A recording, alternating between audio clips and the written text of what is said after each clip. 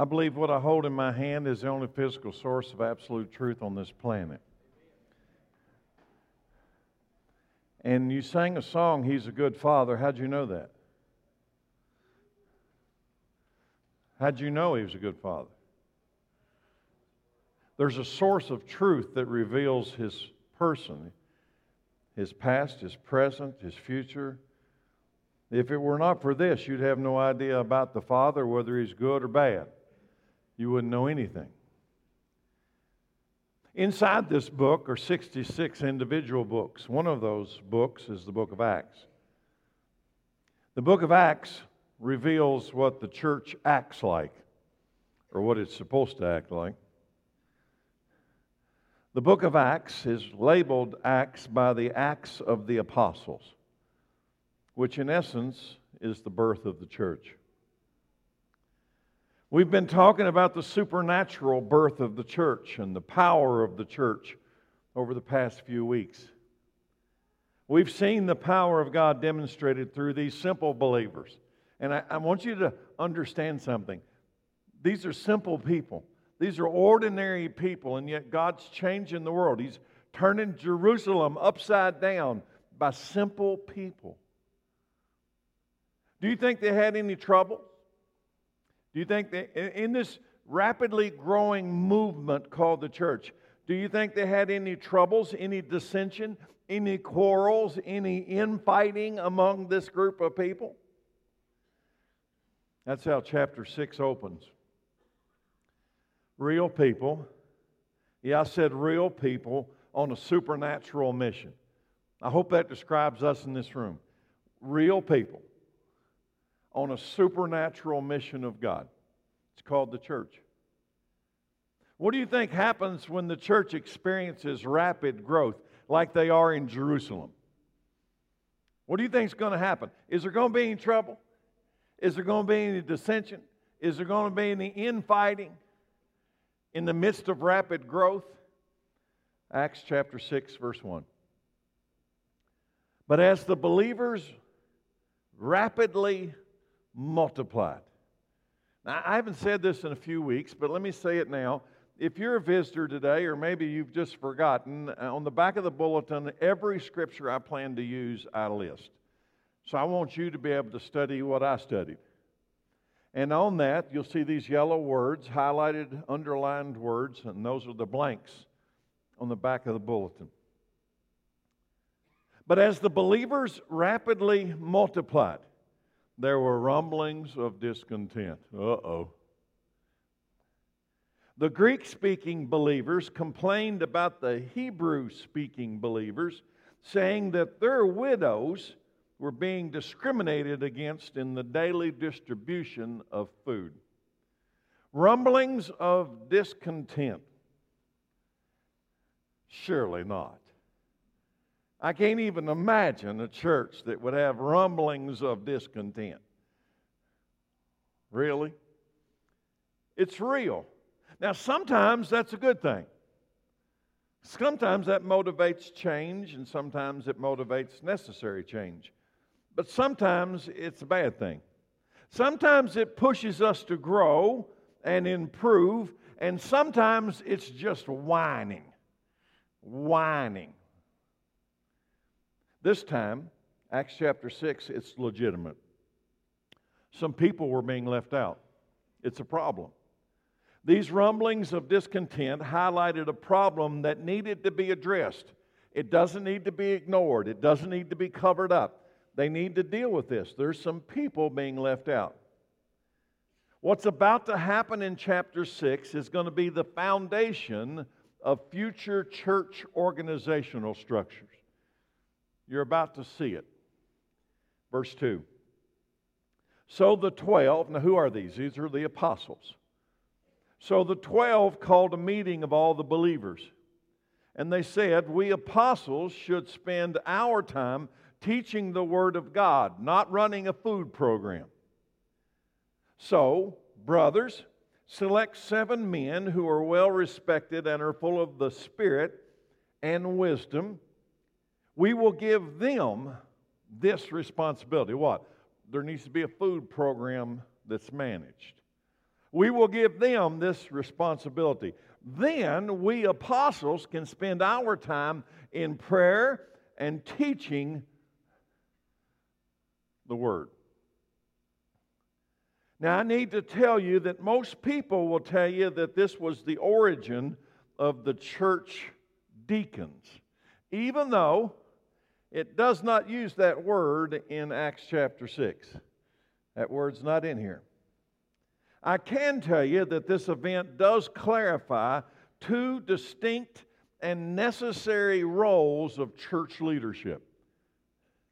The 12 apostles called the believers together to clarify these roles, to clarify their role. Then they described the role of the elder.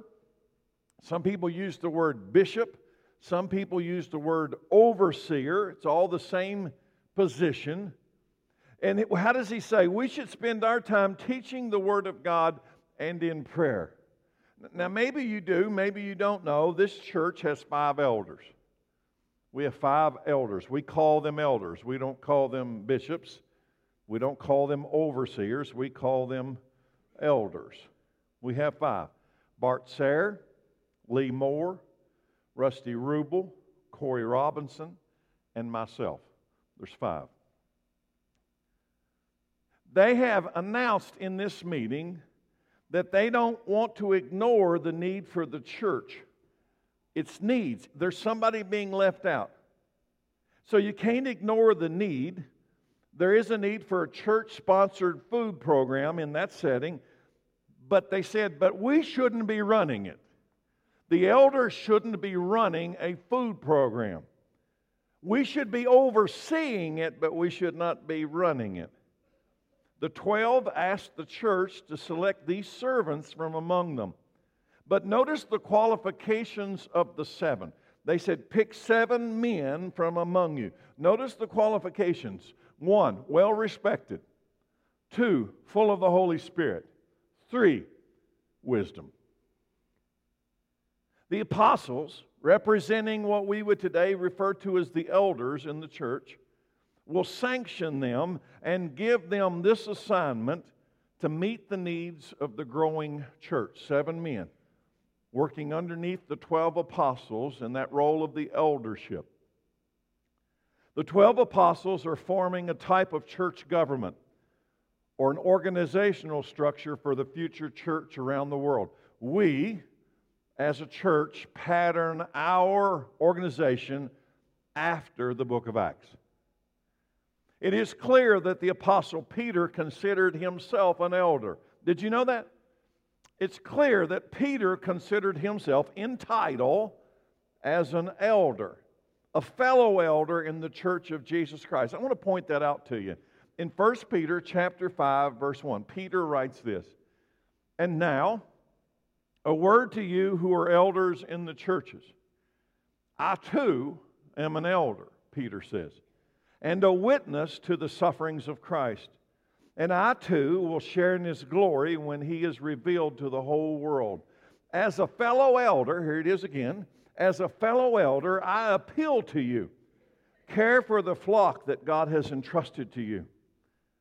Watch over that flock willingly, not grudgingly. Not for what you will get out of it, but because you are eager to serve God. Don't lord it over the people assigned to your care, but lead them by your own good example. And when the great shepherd appears," not if, he says, but when the great shepherd appears, "you, elders, will receive a crown of never-ending glory and honor. In the same way, you younger men must accept the authority of the elders. And all of you, elders, younger men, all of you, serve each other in humility. For God opposes the proud, but He favors the humble." Let me make something clear today. Both groups, elders, younger people, all of you, we're servants. That's what we're servants. Both groups are servants, but they serve God in different capacities. One group serves the spiritual needs of the church, and there's another group that serves the physical needs of the church. One has oversight responsibility, the other has administrative responsibility. However, the overseers, the elders, must always be the ones that are focused on the spiritual first, not the physical. They all must be respected. They all, did you notice there's no difference in that part? They all must be respected. They all must be full of the Holy Spirit. They all must have wisdom. But the task will be different and the focus will be different. Next verse, verse 5. Everyone liked this idea.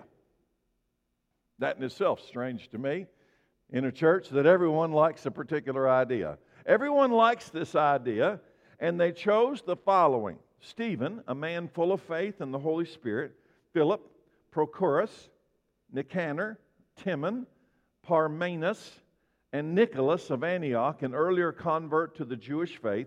These 7 men were presented to the apostles, and what did they do? They prayed for them, and they laid their hands on them. And when it says they laid their hands on them, it's not what your daddy did to you when you were a kid. It's different. They're laying their hands on them to pass on to them the blessing that has been given to them by God.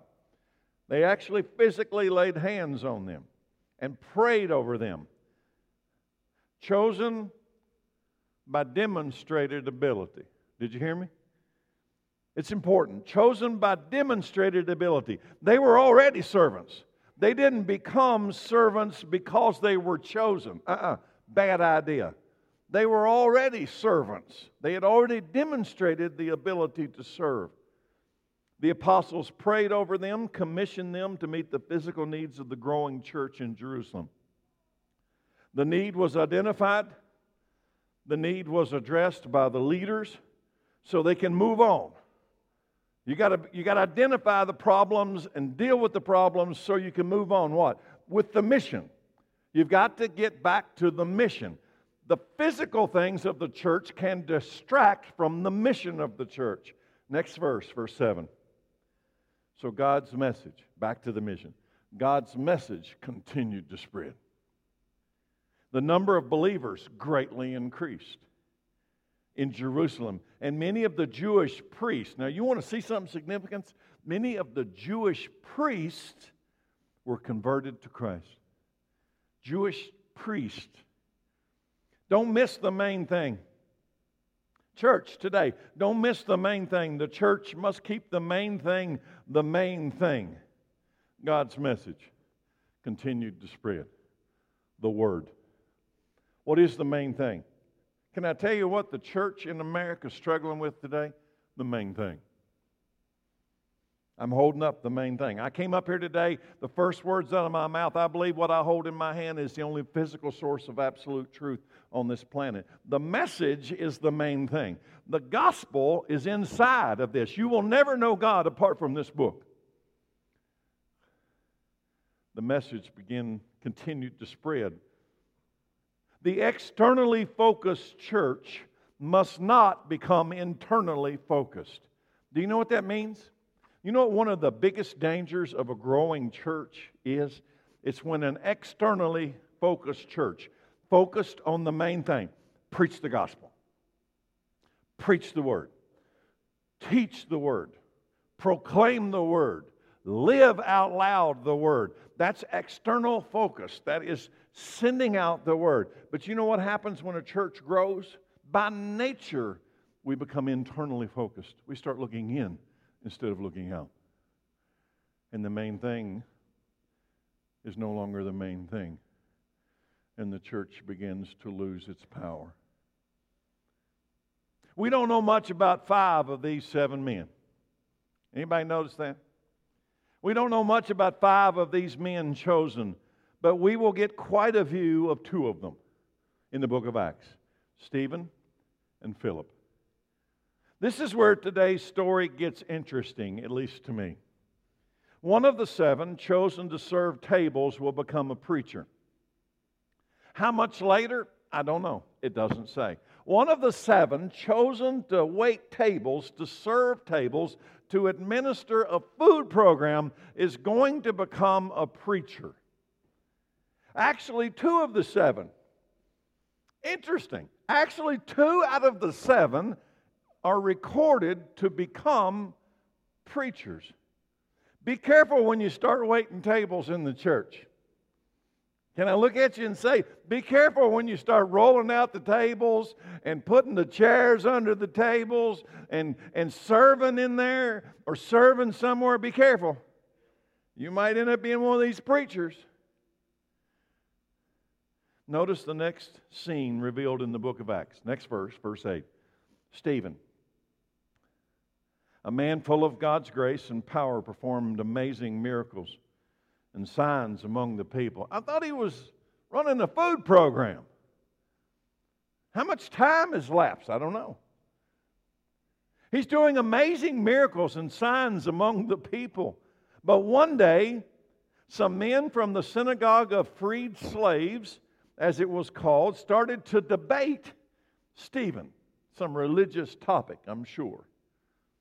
They were Jews from Cyrene, Alexandria, Cilicia, and the province of Asia. So these Jews have come to Jerusalem from all over the known world, and they're getting into a debate with a guy who's been assigned the task to run a food program. But none of them could stand against the wisdom and the spirit with which Stephen spoke. Hold on a minute. I thought Stephen was waiting tables. Anybody see where I'm going today? I thought Stephen was waiting tables. I thought he was administering a food program so that the elders could focus on prayer and teaching the Word. Well, that's where he started. Here comes the big point. Where you begin with God will not determine where you finish. I'm going to say it again. Where you begin with God will not determine where you finish. The beginning does not dictate the end. Or let me say this, it shouldn't. It should not. One thing is clear, Stephen grew out of his original job. Full of God's grace, power, amazing miracles. Looks like he's preaching while he waits tables to me. At least to some degree, he's doing both. So let me give you an example. Let's pause on the story, and let me give you an example. A lot of people in this area, Lawrenceburg, work for the state. Do you work for the state? Can I suggest something here? See, I think that actually if you work for the state, you're actually a Jesus witness cleverly disguised as a state employee. Don't tell the governor that. But in reality, what you're called to be is a Jesus witness cleverly disguised as a state employee. You work for Toyota? You're a Jesus witness cleverly disguised as a Toyota worker. You see, all of us must understand that the main thing is the main thing in the church. And the church is not the building that we assemble in. The church is us individually and is us corporately. And the main thing is the main thing. What? Externally focused. Preach the Word. I thought he was waiting tables. Preach the Word. Tell somebody the good news. Well, I work for Toyota. They don't allow that. I work for the state. They don't allow that. I work for this place. They don't allow that. They weren't allowing this either. And yet the word spread across the whole earth. And somebody told you. Somebody sometime told you. We're witnesses, right? Wherever we work, wherever we live, we're witnesses, right? Here's the first word today. Church, it's time to grow up. It's time to grow up. Our witness grows as we grow in the knowledge of God's Word and the power of the Holy Spirit. Our witness grows as we grow in the understanding of this Word. What's Stephen, who was assigned to wait tables, what's he doing? He is debating the intellectual Jews of that region. Debating them about what? This book. About Jesus. Is he the Messiah? Some people never grow up. Never grow out of the first place where they met Christ. Listen carefully. Some people never grow up. Where they met Jesus is where they are at 10 years later, 20 years later. They never grow up in their faith. Never. I remember when we had our first child,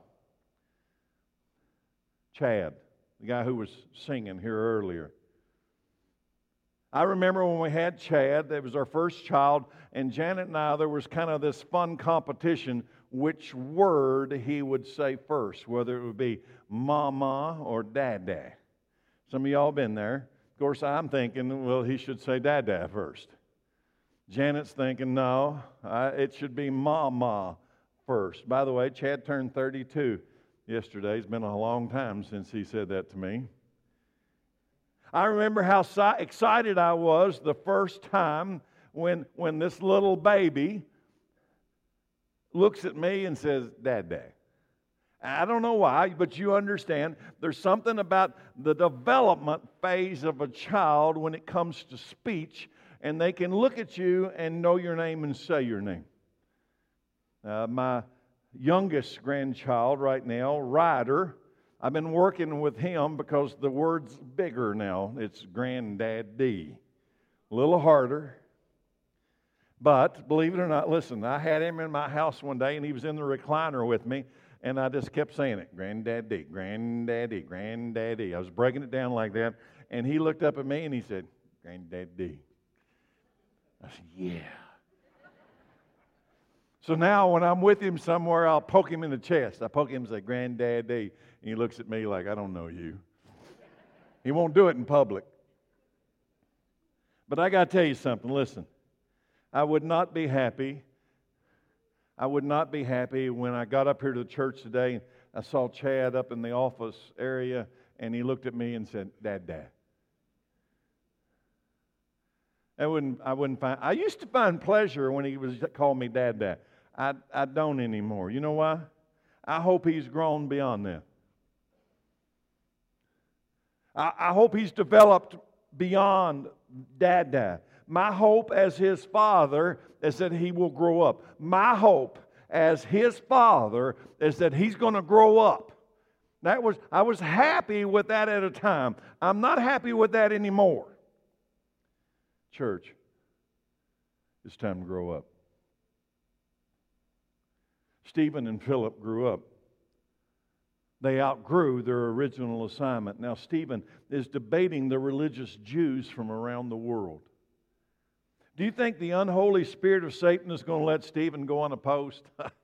Do you think the unholy spirit is going to say, wow, Stephen is pretty impressive?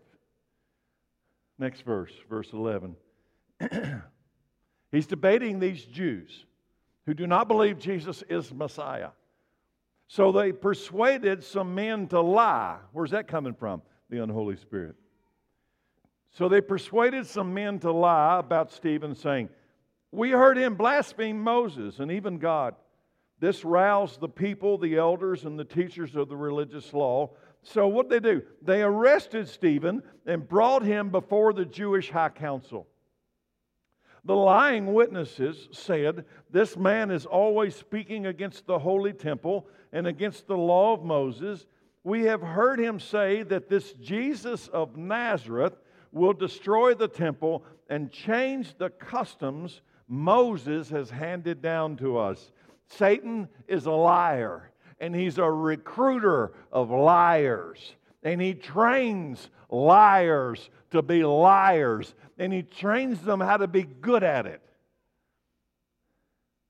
I wonder if Stephen at this particular point, right after he's been arrested, wishes he was still waiting tables.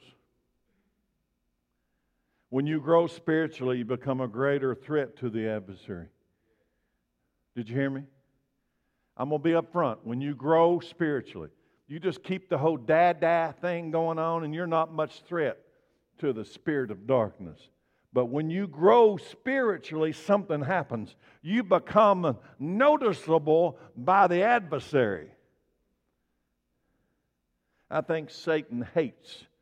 I'm using the word carefully. I think Satan hates spiritual leaders. I think Satan hates, in this church, he hates Bart Sayre. He hates Rusty Rubel. He hates Lee Moore. He hates Corey Robinson. He hates me. I want you to understand there is a powerful darkness that hates spiritual leadership. So you might think, well, why do I want to go past Dada knowing that? Because he loses. He doesn't win. He loses. That's why. Satan hates Jesus. And Satan hates Jesus' followers. And Satan will use unbelievers to carry out his work. This is when God turns darkness into light.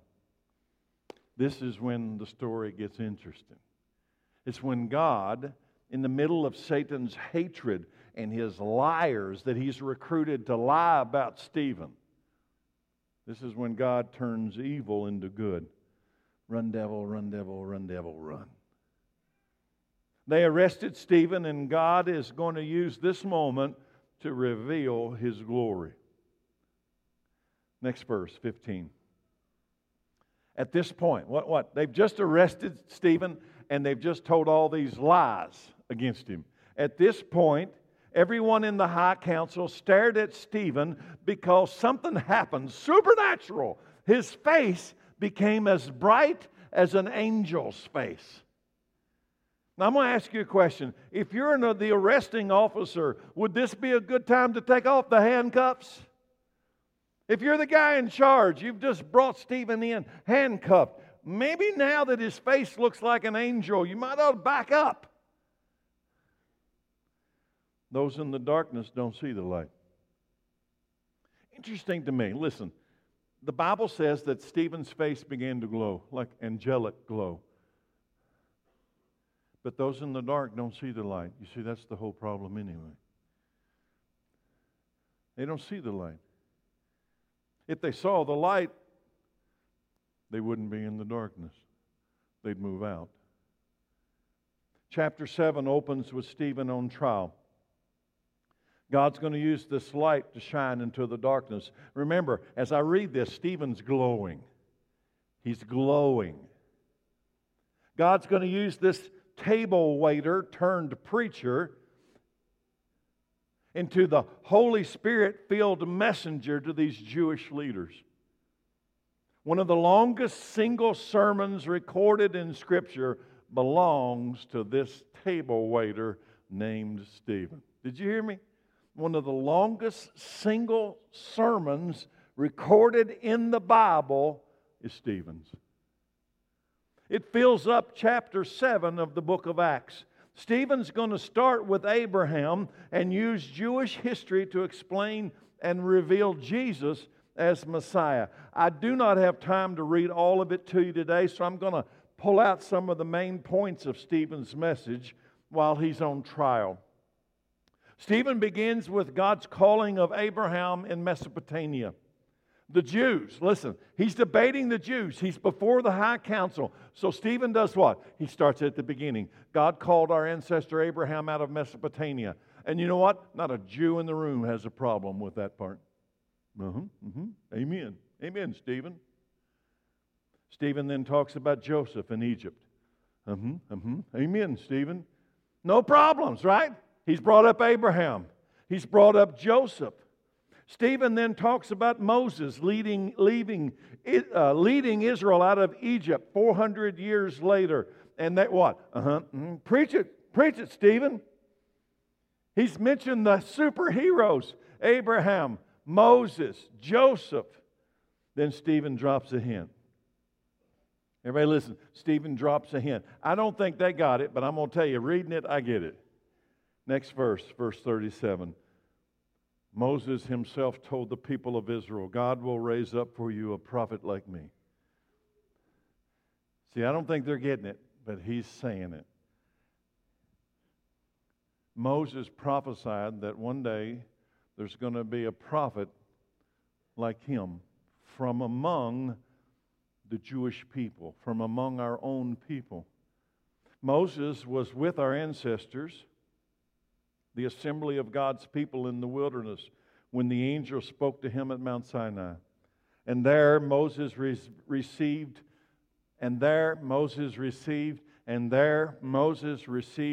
life-giving words to pass on to us. But our ancestors, what's Moses got to give Israel? Life-giving words. But our ancestors refused to listen to Moses. They rejected him and wanted to go back to Egypt.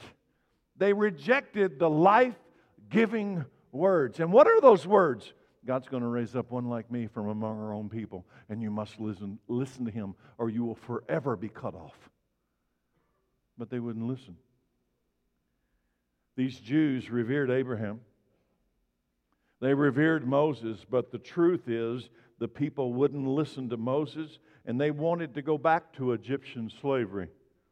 Stephen reveals their Jewish ancestors were actually rejecting the deliverer. And Moses was just a preview. He's just a shadow of the ultimate deliverer that's coming.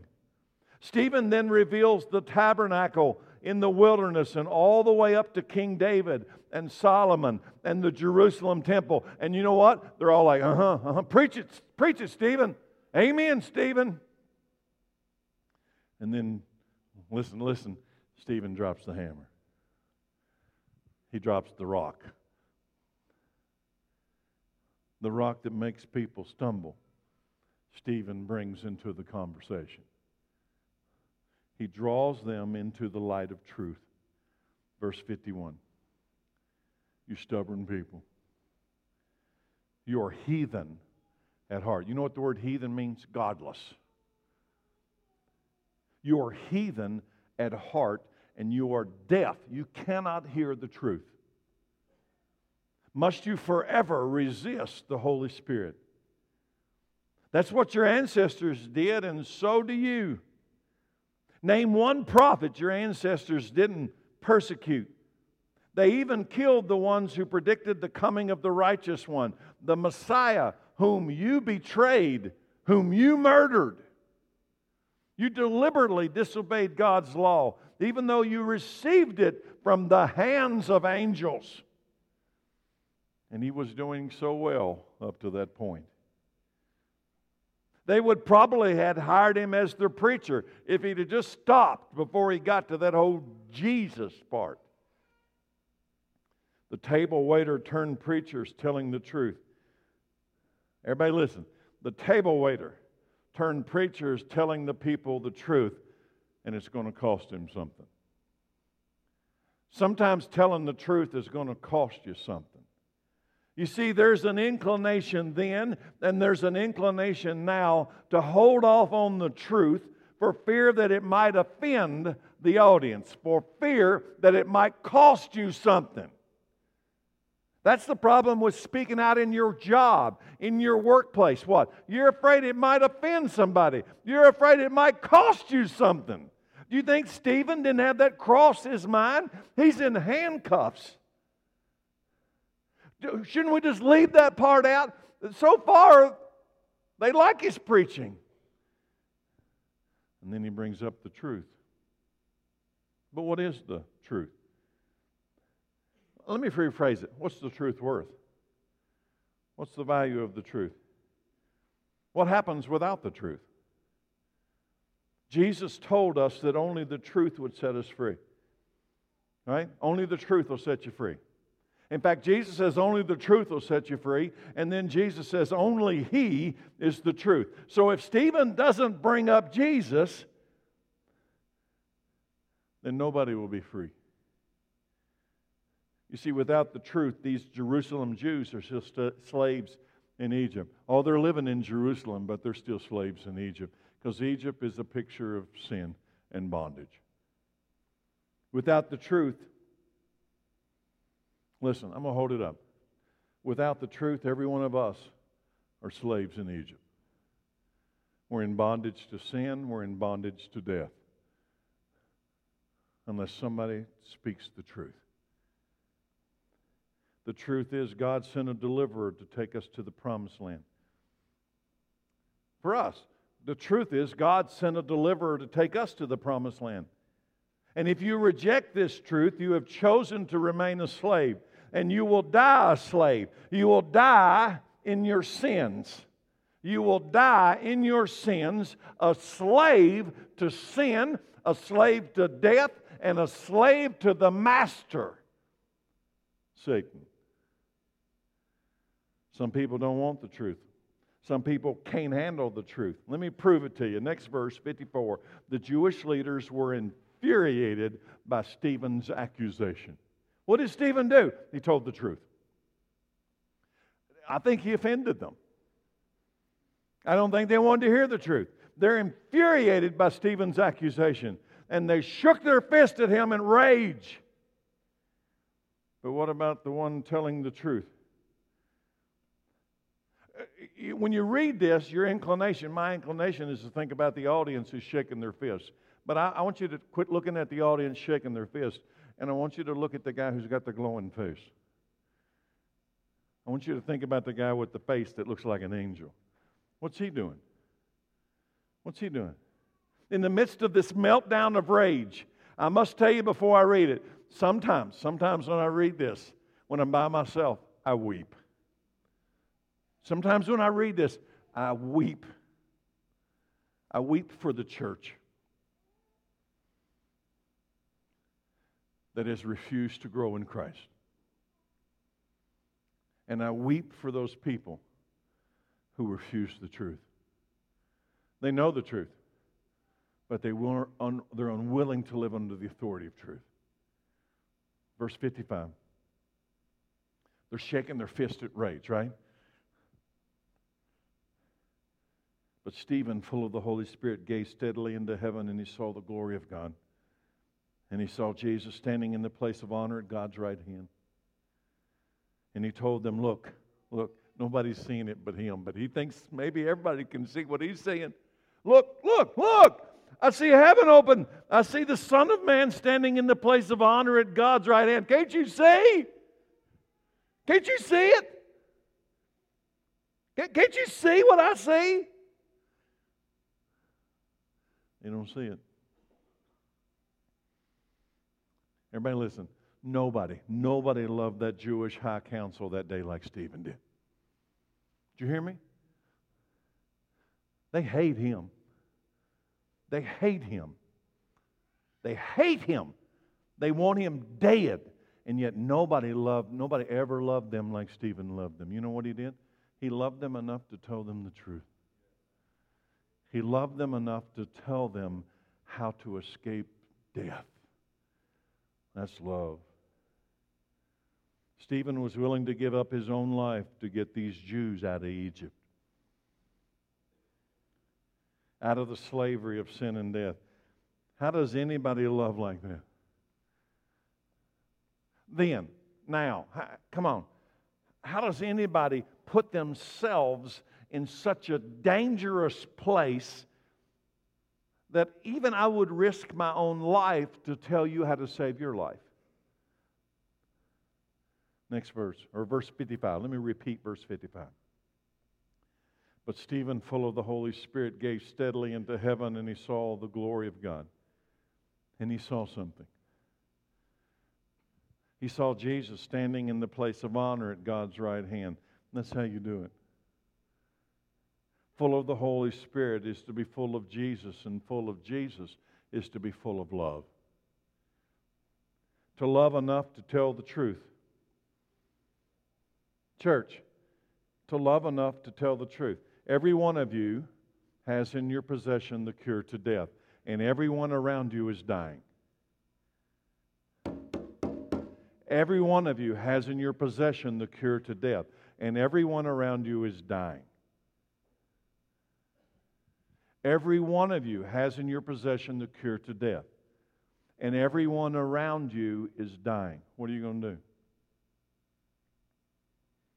Well, they don't let me talk about that. But they're dying. What is the truth? We're all from Egypt. We're all going to die in our sins without Jesus. Jesus and Jesus alone forgives us of sin. Jesus is our deliverer. Jesus is our Moses. Jesus came to take us to the promised land. And how much is that worth? What's the value of that truth? Is it worth your life? Is it worth your life? Is this truth worth your life? It will be. Let me put it another way. This truth is your life. This truth is your life. Next verse, 55. But Stephen, full of the Holy Spirit, gazed steadily into heaven, saw the glory of God, and he saw Jesus standing at the place of honor at God's right hand.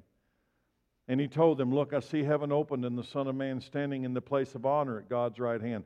Then they put their hands over their ears and they began shouting. They rushed at him, dragged him out of the city, and began to stone him. His accusers took off their coats and laid them at the feet of a young man named Saul.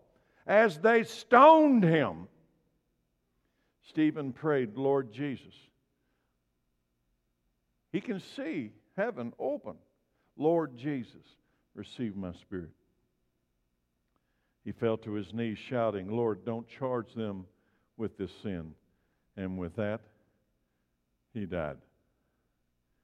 This table waiter turned preacher became the first recorded martyr in the church age.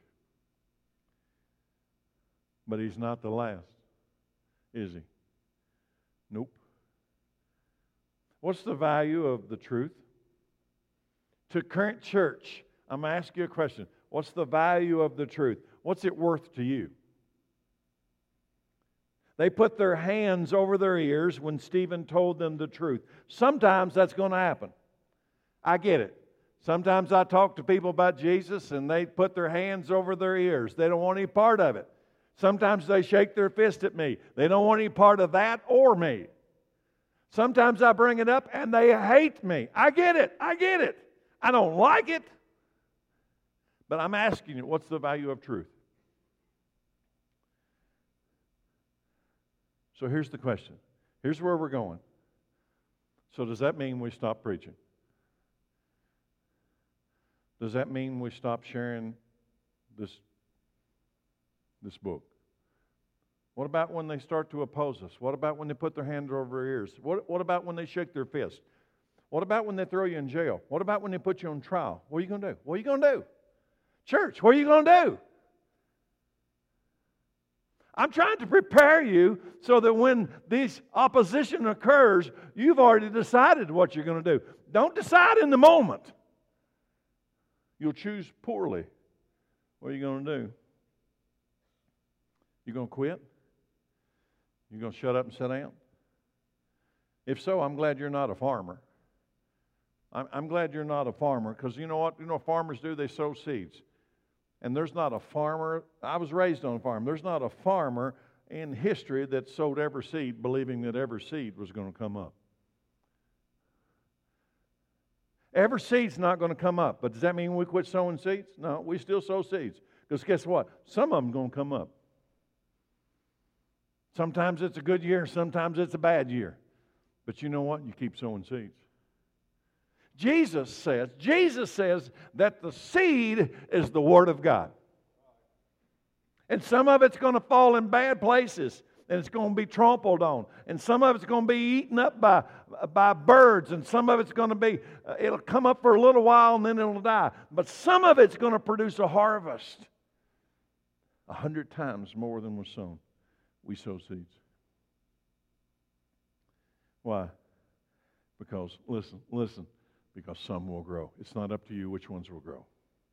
Church, listen. This is something I struggled with early in ministry. It is not up to Terry Cooper to determine which ones are going to grow.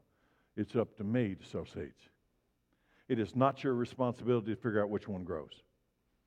You keep sowing seeds. You sow the seeds in love. Church, it's time to grow up. I'm talking to everybody in the room today. You think this is going to matter? I'm going to tell you it's going to matter. It's time to grow up. Somebody told you the truth.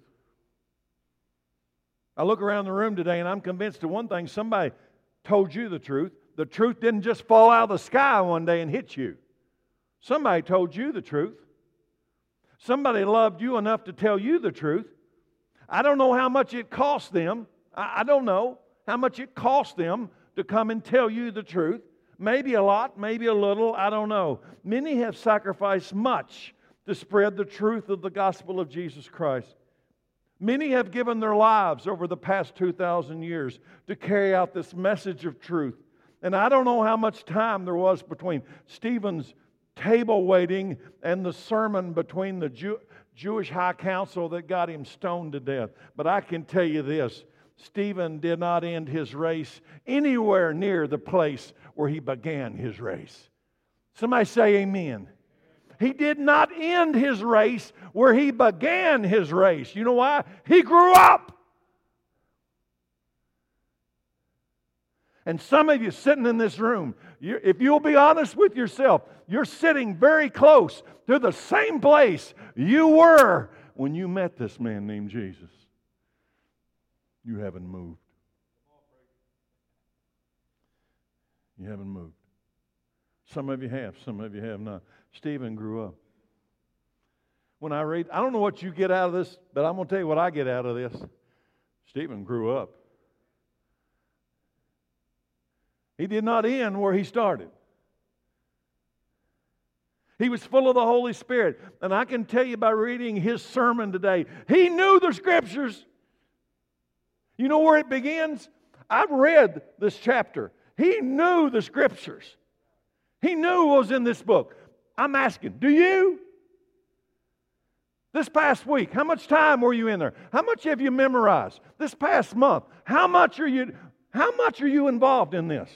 It's so easy to come up here and I believe that what I hold in my hand is the only physical source of absolute truth on this planet. But if you believed it, I'll tell you what, you'd be writing this on your heart.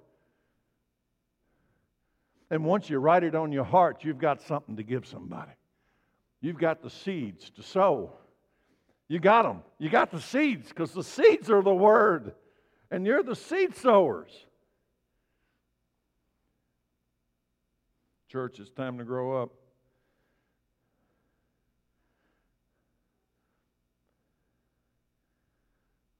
What's the value of knowing what's in here? I know the future. It prepares me for what's coming. Your life declares the answer to what's the value of this book. Dad. That's where my children met me. In their conversational life, they met me at Dad. How foolish would that sound today? If Michael comes out on stage in a minute and picks up that bass guitar, knowing Michael, he'll do it. He looks over at me and says, Dad. How foolish. You see, when you met your father, you were a baby. When you met your father, you were a baby. Are you still a baby? Are you still a baby? Well, you preacher, you know what? I don't have time for that book. You don't have time for God? You don't have time for your Father? This has always been a real battle inside the church. Not waiting tables. Growing up. In 1 Corinthians chapter 3, here's what Paul says to the church. You think this is new? You think this sermon material is new? Dear brothers and sisters, when I was with you, Paul's talking to the church at Corinth. Brothers and sisters, when I was with you, I couldn't talk to you as I would spiritual people. I had to talk to you as though you belonged to this world or as though you were infants in the Christian life.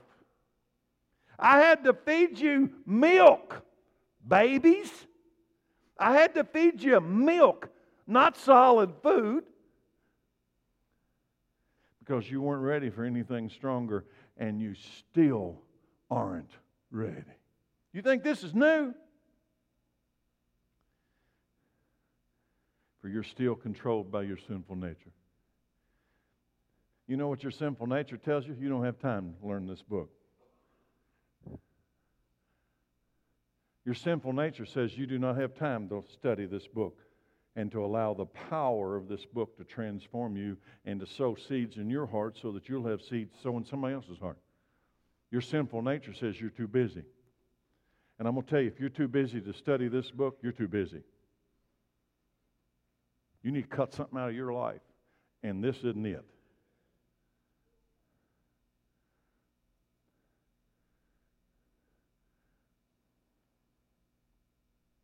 The grown-up and mature church is powerful. The grown-up and mature church is powerful. Satan can't stop the grown. You know what? Because when he pulls that lie business inside a church that knows this book, it doesn't work. But when he pulls that lie business inside a church that doesn't know this book, they follow him into the darkness. The church that is mature is powerful.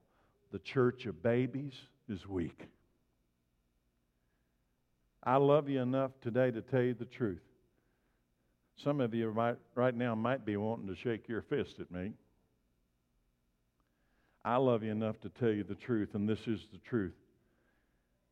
There are some of you in this room today, it's time to grow up. You need to grow up so you can tell someone else the truth. You need to accept the responsibility that disciples of Jesus Christ are designed to make more disciples. Every disciple has been called to make a disciple. That's how the whole church thing was supposed to work. That He put inside of you that which you then can put inside somebody else. The Word comes into me so that I might multiply by sending it out to somebody else. Stephen didn't say, Dad. You know what he did say? Verse 59 and 60, I'll close. As they stoned him, Stephen prayed, Lord Jesus, receive my spirit. He fell to his knees shouting, Lord, don't charge them with this sin. And with that he died. He's not afraid. When I read this, he's not afraid. He's dying and he's not afraid. What's that worth? What's that worth? To be dying and not be afraid. What is the value of knowing that you'll see God and all your sins have been forgiven? What's the value of telling someone in Egypt how to get to the promised land? There was trouble in the church in Acts chapter 6, and the elders called 7 men to grow up and take on some positions of service. 2 of these men, I'm not sure about the others, never stopped growing. Never. So I'll ask everybody a question. Have you stopped growing? Have you learned enough? Have you experienced enough? Have you grown enough? Are you finished? I'll ask Chad to come out. Are you finished? I'm looking at you. Some of you think, well, you know what? He didn't call Abraham until he was 75. So if you're in the room today and you're sitting back all comfortable with your gray hair and you think you're done, are you finished? Do you know enough? Have you learned enough? Have you grown enough? Yeah, I'm done. We're not done. Christians don't retire until we stop breathing. We got a message. We got a calling. We got a Holy Spirit. So we're going to sing a song. And it's a song of decision. Because I think today some people need to make some decisions. Let's stand.